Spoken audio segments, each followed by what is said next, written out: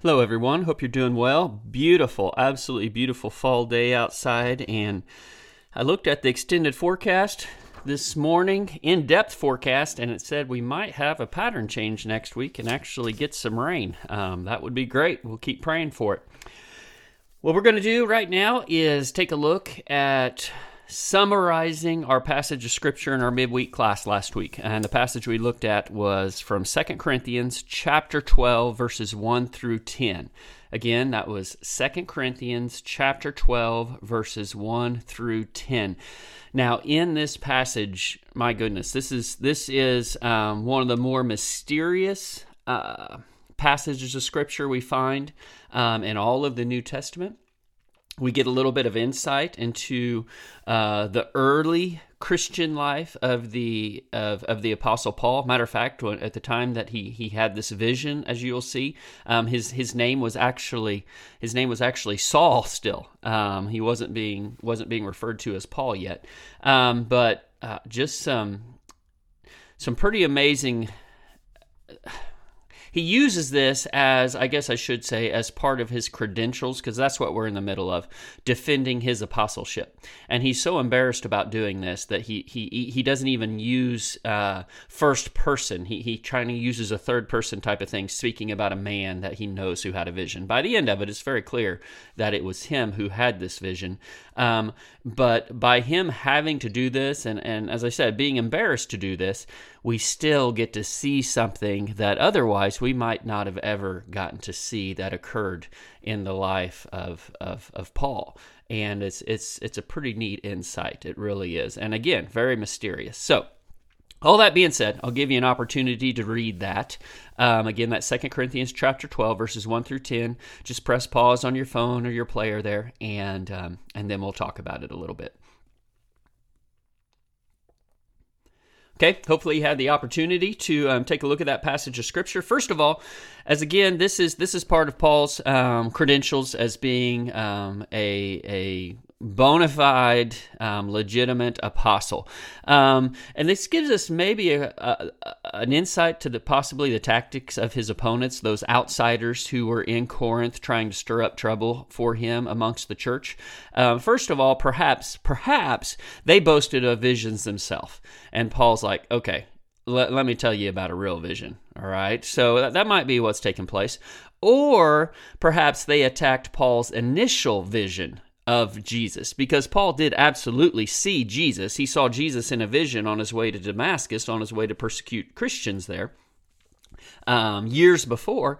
And not only did he see Jesus, but he saw Jesus glorified in this vision in such a powerful way that it blinded him. So now not Jesus' full glory, it would have killed him, but enough of his glory that it blinded him. So Paul makes it clear here in the beginning of this passage that this vision was from the Lord.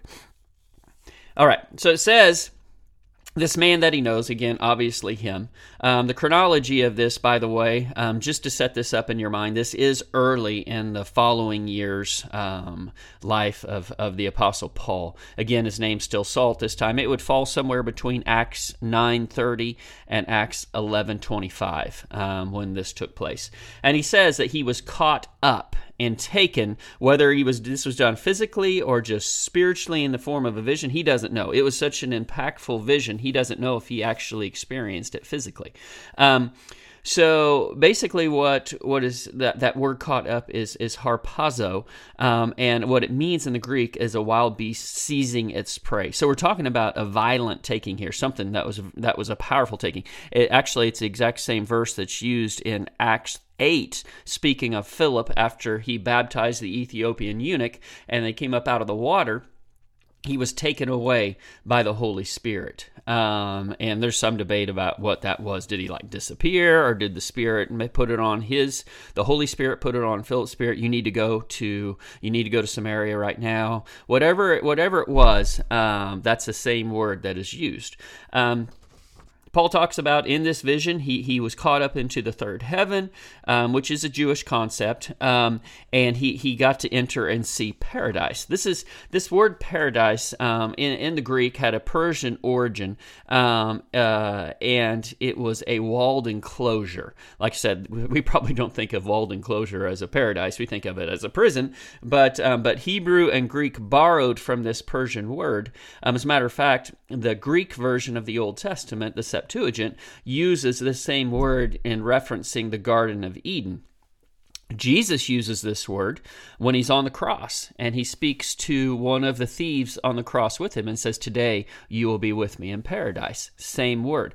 This word is also used in Revelation 2, speaking of the new Eden, the new garden that will be in the world to come, and uses that same word, paradise.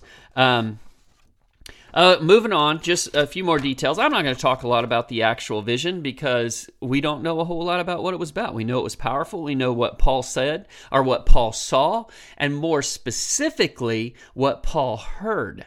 That's something he doesn't talk about much what he saw. He said there are words that he heard that he is not permitted to speak, and even if he was, he does not have the ability in this life, in this world, to put what he heard into concepts that are understandable. It is too far beyond anything our language could capture. So he saw something, heard something absolutely amazing. And then he moves on to say, to keep him from taking pride in himself for having the opportunity to see this vision, because not very many people get to experience something like that, there was given him a thorn in his flesh. There has been all kinds of commentary about what this thorn might have been. I mean, all kinds of possibilities that are thrown out there.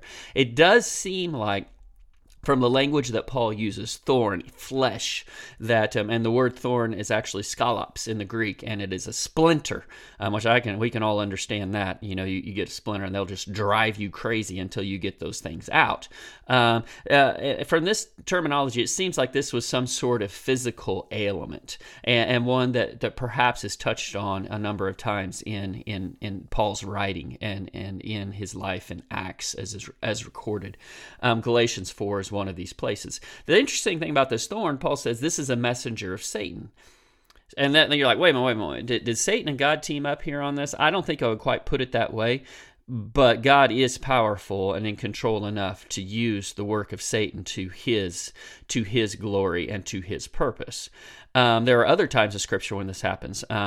King Saul of the Old Testament, when he turned away from God and disobeyed God, there was a evil spirit that was sent to torment him, and the language seems to make it pretty clear God was a part of sending that.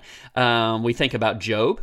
When Job, God and Satan are having a conversation about Job, and God basically ends that conversation, says, do whatever you want to with him, just don't kill him. And we kind of have issues with that, but we probably better not. Here's the thing about it. What took place with Job grew Job. What took place with Paul and this thorn in the flesh grew the Apostle Paul. So don't misunderstand. God is still in control in these situations. And sometimes difficulty comes to our benefit and for our growth.